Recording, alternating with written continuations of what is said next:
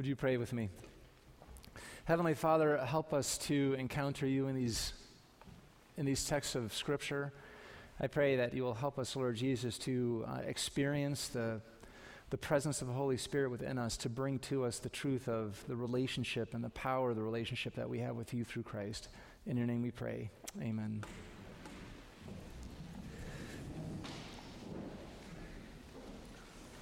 If you have your Bibles with you, we'll be attending to the Gospel, Luke chapter 17. And this is a really interesting text. Those of you who have been in the church for a while may be familiar with this one, telling trees to go into the sea, or mountains. Some people are familiar with that from the other gospel passages, that you can say to this mountain, be removed. If I had faith to move mountains, it's kind of an expression. But as with so many of the words of Jesus, when you start to kind of examine them a little bit, they're a little hard to really fathom and understand until we kind of work at it, which is the point, actually, of a parable. It's to get you to dig a little bit. Now, Jesus, at this stage in the gospel, is in the Galilean part. Now, I love a map of Israel because it's basically got two lines that go like that. Like, even people like me can find their way around the country because it's so simple. And the Sea of Galilee is in the north, and Jerusalem is south of that. And basically, if you read the Gospels, Jesus' ministry is divided up into these kind of two geographical locations. The Galilee region's his hometown, and that's where people know him, and that's where he does a lot of his teaching ministry. And then when he discerns from God that it's time to, the time of crucifixion approaches, then he travels down to Jerusalem, and that's where things get really intense. Of course, Jesus travels a little bit back and forth, throughout his life, but essentially it's easy to think of the Gospels in those kind of two big chunks.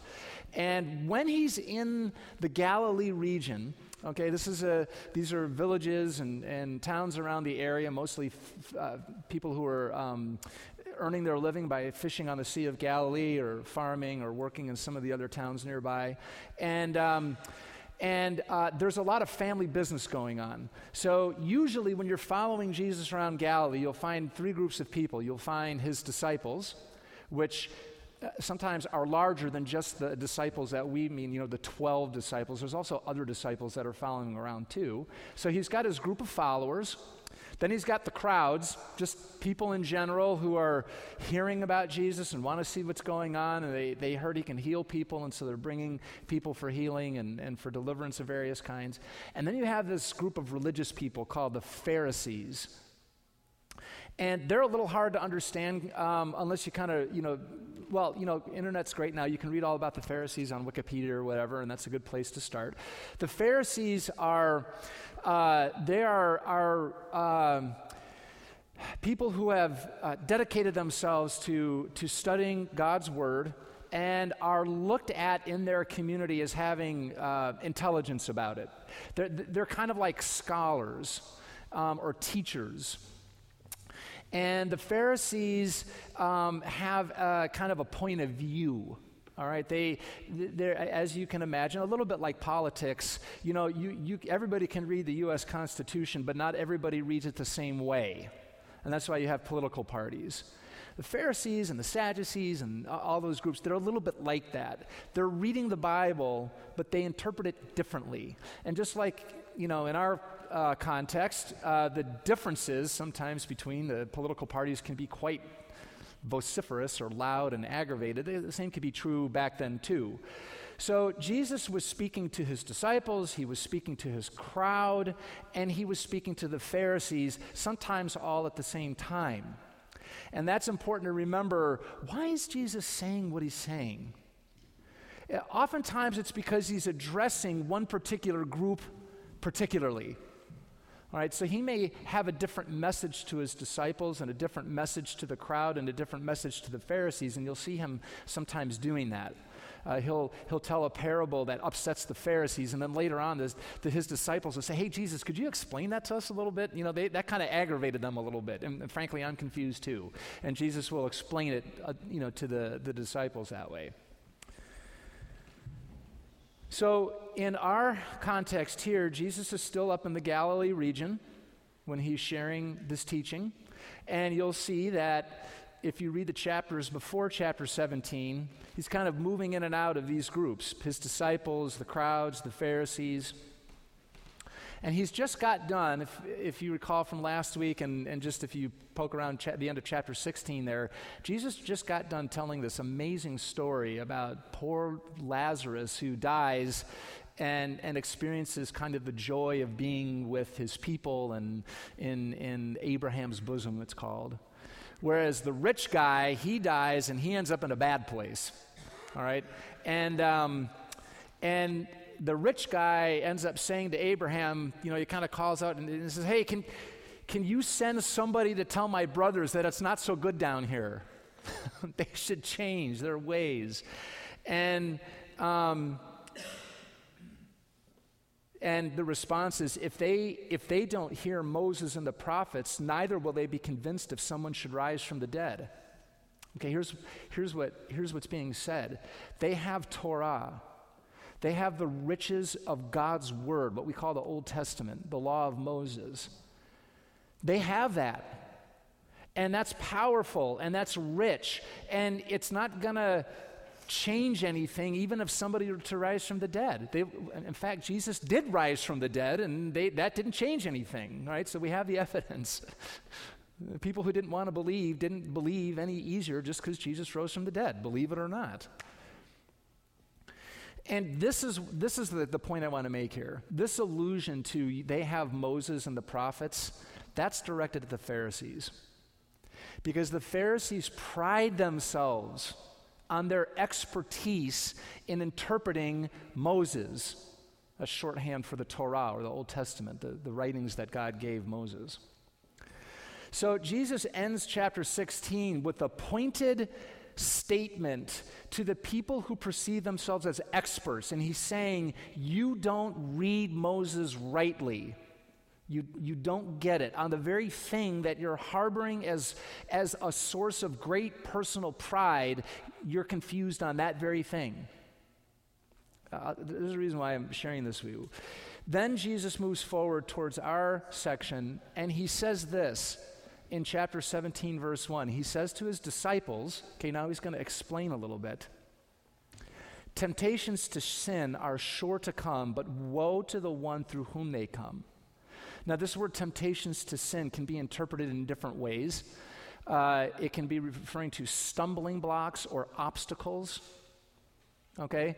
So what Jesus is saying, look, in your life of faith, he's saying to the disciples, there are going to be obstacles and stumbling blocks, temptations to sin that make it difficult for you to experience the truth of knowing me. And you ought not to be the kind of people who participate in that. You shouldn't be putting obstacles in people's way. All right? Who's doing that? That's what the Pharisees are doing.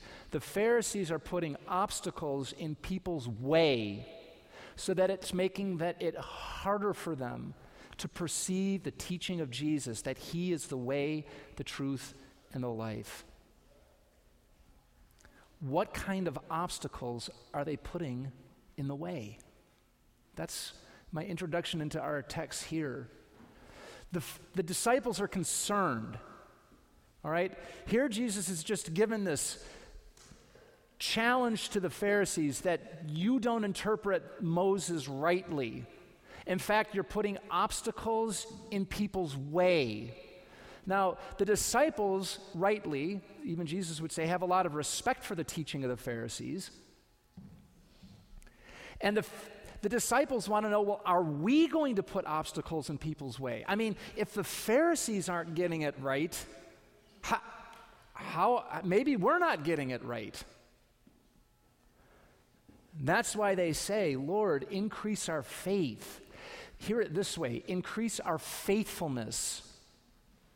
The disciples are not asking sometimes what we sometimes ask when we think about increasing our faith. We're asking for, like, help us to do miracles or something like that. That's not what the disciples are asking. They're saying, God has given Israel a mission to bear witness to the presence of God. Every faithful Jew wants to participate well in that mission. Every faithful Jew wants to say, we are God-fearing, obedient, faithful Israel. That's our call. That's what we want to do. We want to be assured in our vocation. Now, the Pharisees are coming along just like pastors do and say, we're going to share with you how you can do that well. It turns out they're failing. So the disciples are saying, Lord, increase our faithfulness. Give us the capacity to succeed in the way that the Pharisees are failing. We're no better. How can we be faithful? Lord, increase our faithfulness. That's what brings us to our text. And this is what Jesus will want to, Jesus seldom just gives simple answers. And there's a reason why. He wants to help us actually not just simply cave into our misperceptions, which we're prone to do, of course. We're human. And Jesus says, if you had the faith of a mustard seed, you could be able to tell the mulberry bush, which is much larger, jump into the sea. And it would happen. So what do we make of this? Now, paradoxically, upon examination of my own interaction with this, here's how I've always heard this, okay? See if it rings true with you. Jesus says to the disciples, if you had the faith of a mulberry bush, you could tell the mulberry bush to jump into the sea.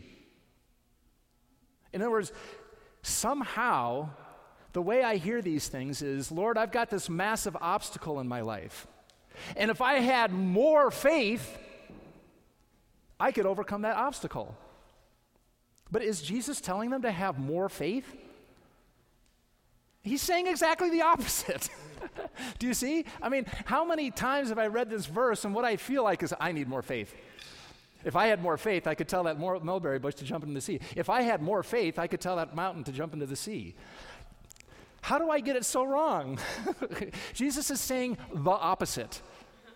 All right? So when I see a mountain in my life, a massive obstacle, I think, gosh, if I had more faith, I could do something about that. Well, so let's just say what Jesus says again. He's not saying to have more faith. He's not saying to have faith the size of a mountain or faith the size of a mulberry bush. That's the whole point. That's why we have to read these things over and over again. Maybe you're much faster than I am, and maybe you don't struggle with this. Jesus is not saying have more faith. He's saying have this much faith. Like a mustard seed is the smallest of all seeds. That's the contrast. So in this illustration, this is an illustration of proportion. Jesus is saying mustard seeds are super small. Mulberry bushes are really big. All you need is this tiny little bit of faith, and you could have an impact on that mulberry bush. I think we had a mulberry bush near our house one time. It was some kind of bush that started with an M. That's what my brother John told me. It was like mulberry or mulberries, or I can't remember what. It was big. And we would go and we would get massively blue. That's why I say blueberry in my mind, because we'd eat these little berries and it was wonderful and delightful. In any case, Jesus is not saying, he's saying, I want you to have a different kind of faith altogether. The disciples say, increase our faithfulness. And Jesus is saying, I want you to have a different kind of faith altogether. I don't want you just to say, here's what the Pharisees are doing, now you do it better. What are the Pharisees doing? What is the kind of faith that Jesus is talking about? Well, certainly, if Jesus is saying you only need a little tiny bit of faith, it puts the question back onto the disciples saying, well, what are you talking about? Well, one thing we can see is that the kind of faith Jesus is talking about certainly is very powerful. I mean, you have agency. Jesus is saying to the disciples, in this kind of faith, you're the prime mover. You're the one that's doing something. You're participating in that tree moving from here to there. You have a vision. You have a sight of something. You know that tree's not supposed to be there, and so you tell it to move, and it does. You have a self-directed, visionary agency. That means you're participating in. You are part of the solution to the problem. That's amazing. This isn't passive. It's not reactive. It's not helpless. This kind of faith is somehow very dynamic and active. Now, this is where the rub comes, because the Pharisees, the challenge to the Pharisees and the obstacle to the Pharisees is what Jesus, I think, is going to say in our next section. I think that's why Luke put this here. Sometimes the gospel writers will take collections of Jesus' sayings and they'll arrange them. It doesn't necessarily mean it happened exactly in this order. Sometimes you can tell that the gospel writer wants to emphasize something of Jesus' sayings right here. And I think this is a case. There's a reason why Luke puts this parable right here. And I think it has to do with this issue, which is that the Pharisees are self-seeking. They are self-justifying. They are performance-oriented. And what I mean by that is they want to act and in their action receive praise for their activity. And that kills grace. That destroys faith. It undermines relationships. It is absolutely barren and fruitless as a way to live. And it's what we are compelled to do without God's help. Every single one of us. We want desperately to earn our salvation. We want to be the ones that rise up and receive the accolade for the thing that we do. And what does it lead to? It leads to all kinds of distortion. The Pharisees are not able to see Jesus even if he's standing before them. And there are all kinds of stories about that which you may be familiar with. You know, Jesus is doing his best to bring the good news of the God of Abraham, Isaac, and Jacob to prostitutes and tax collectors and poor people and needy people and sick people, people just like us. And the obstacle comes with the Pharisees who say, why are you doing that? And why are you doing that? And why are you talking to this person? And don't you know that person's, she slept around? And that guy, he's a tax collector and a fraud. If you were a righteous man, you wouldn't hang out with that. And Jesus says, no, if you were a righteous man, you would. And so we are like the Pharisees so often. We want to justify ourselves. Self-justifying is our impulse to explain ourselves and to say, there's a reason why I'm doing what I'm doing, so get off my back.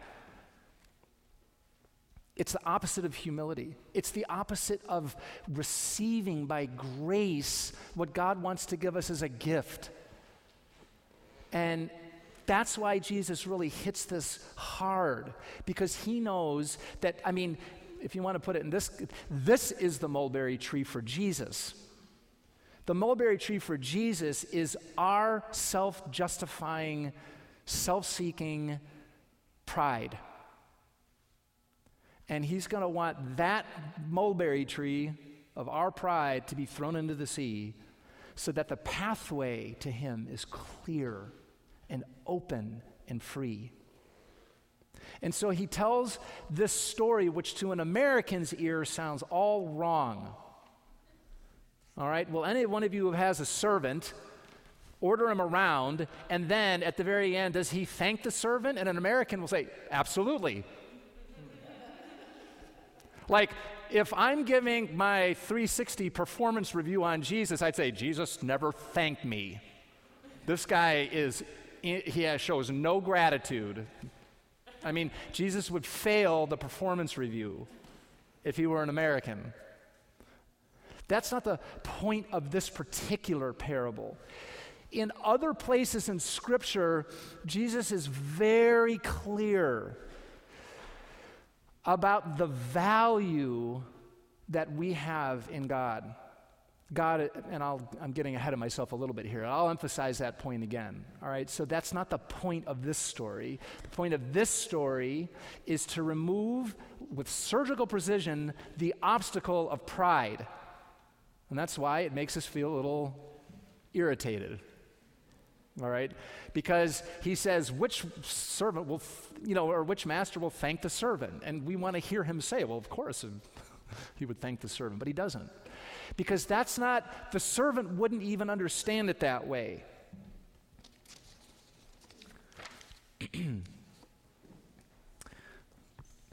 A servant authentically is okay with this arrangement, especially in the ancient world. Now, in the ancient world, this was a very common relationship. The very common relationship. In the ancient world, you had kings and subjects. You had patrons and servants. You had a collaboration between those who had means and authority and those who served them, and that was okay. It could be complicated, and that's why we have all kinds of words about it, but that was a familiar arrangement. This servant wasn't like when we think of slavery, we're thinking about the horrible devastation of American slavery. This is not that. This is a servant who's in the employ of a master, and it's not a culture that we're very familiar with, but the servant would have expected this.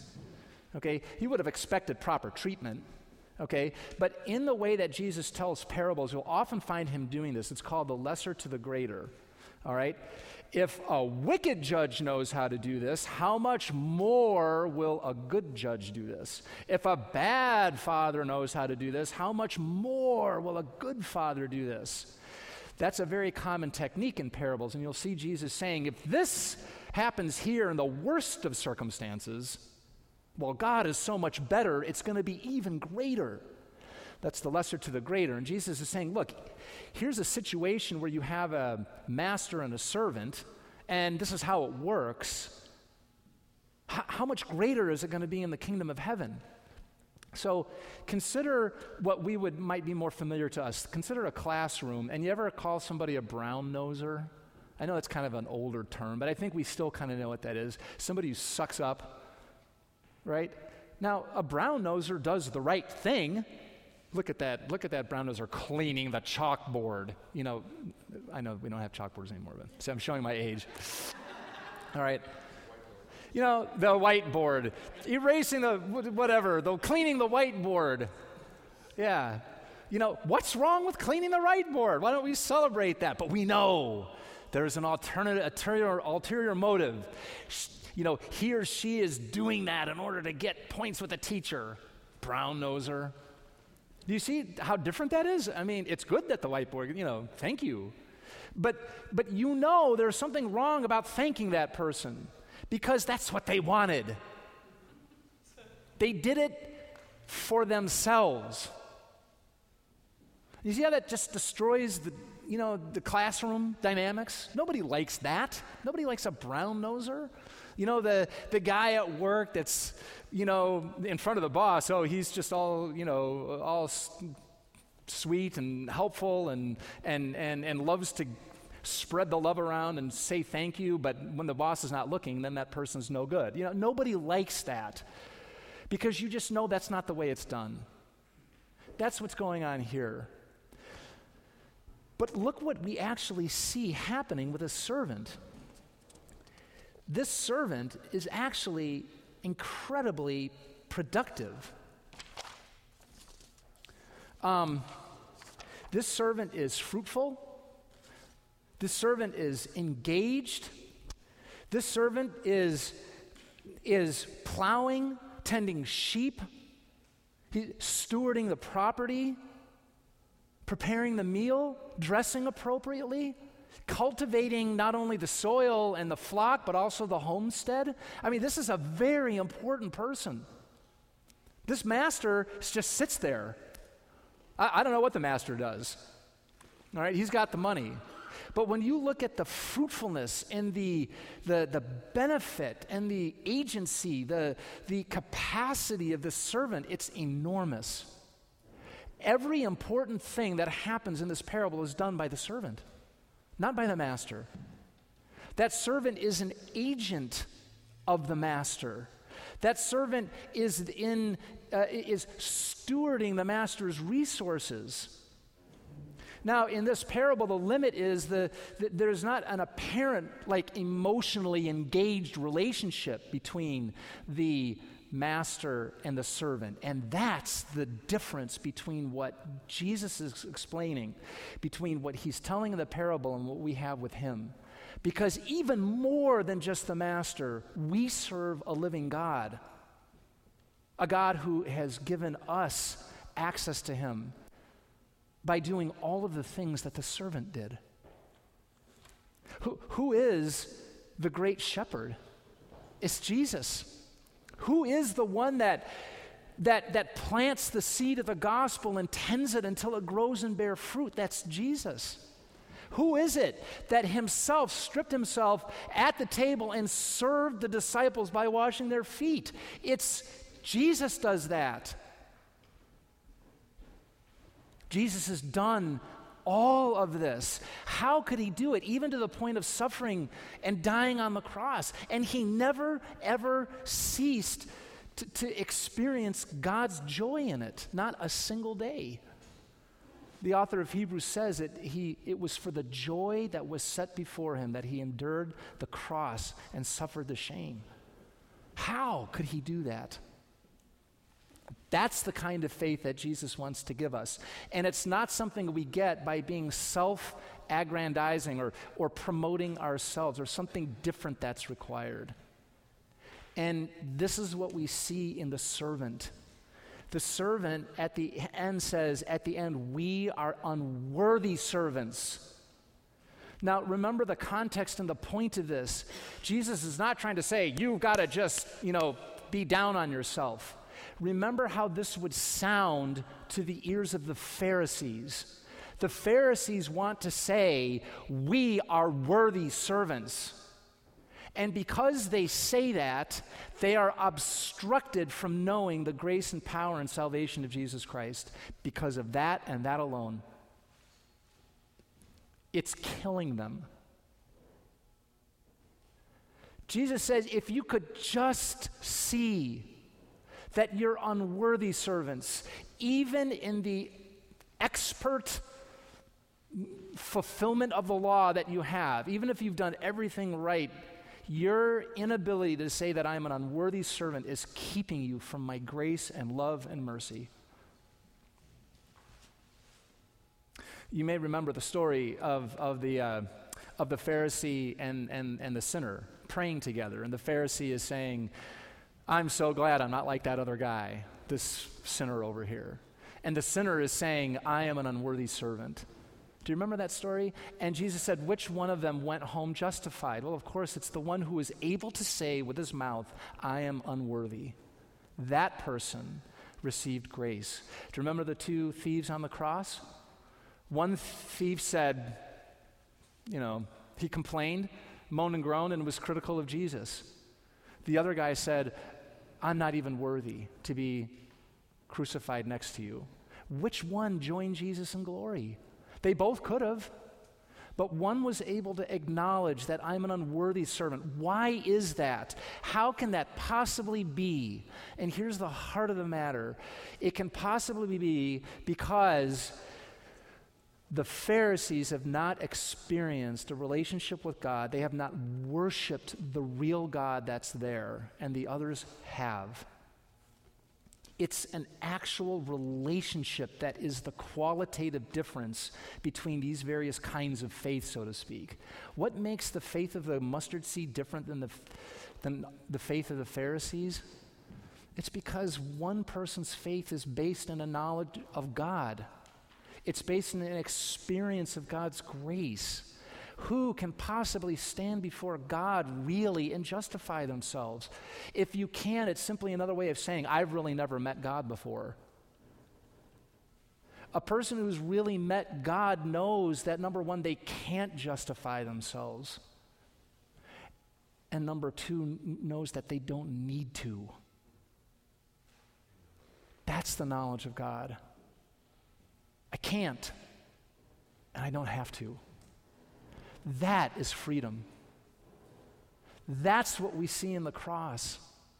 We see a God who is, on the one hand, so good in his holiness and so good in his mercy.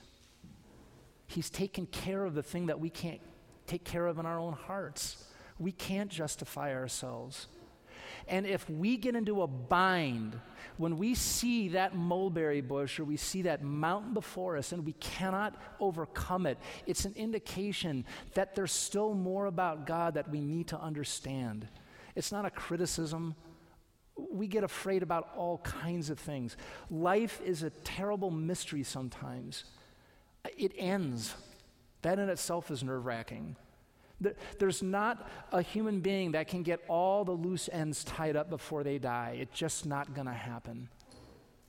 And that creates angst in us. It creates sadness and loss, and it creates mountains, and it creates mulberry bushes.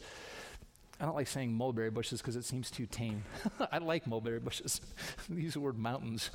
It creates obstacles, things that are deeply rooted that we can't seem to uproot. That's the mulberry bush. You just can't get it out of the ground. The mountain, of course, is just impenetrable. We can't get around it.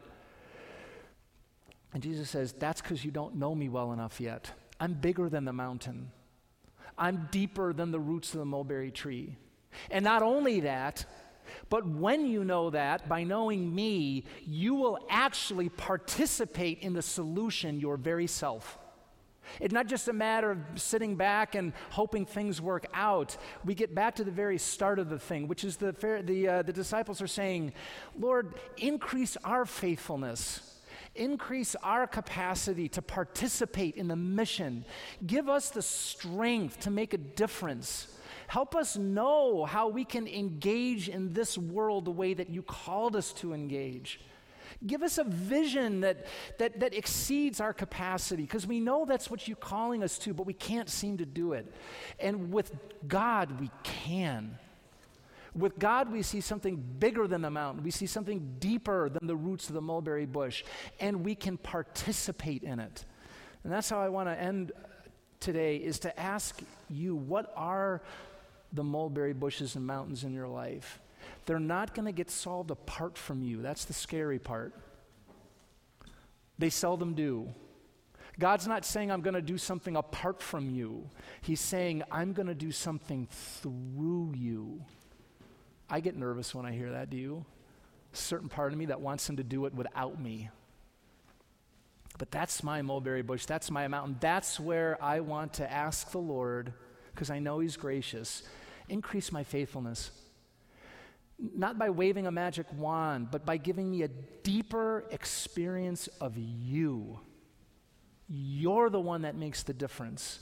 You're the one that gives me strength. The joy of the Lord is my strength, and there is no strength apart from the joy of knowing him.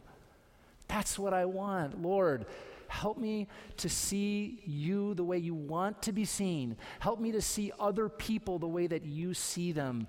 Give me a kind of a rest in the calling that you've given me to say to these things in my life. Lord, you're wanting me to make a difference in you and through you. To know that with you, I'm an unworthy servant. But with you, I can do all things through Christ who strengthens me. Amen.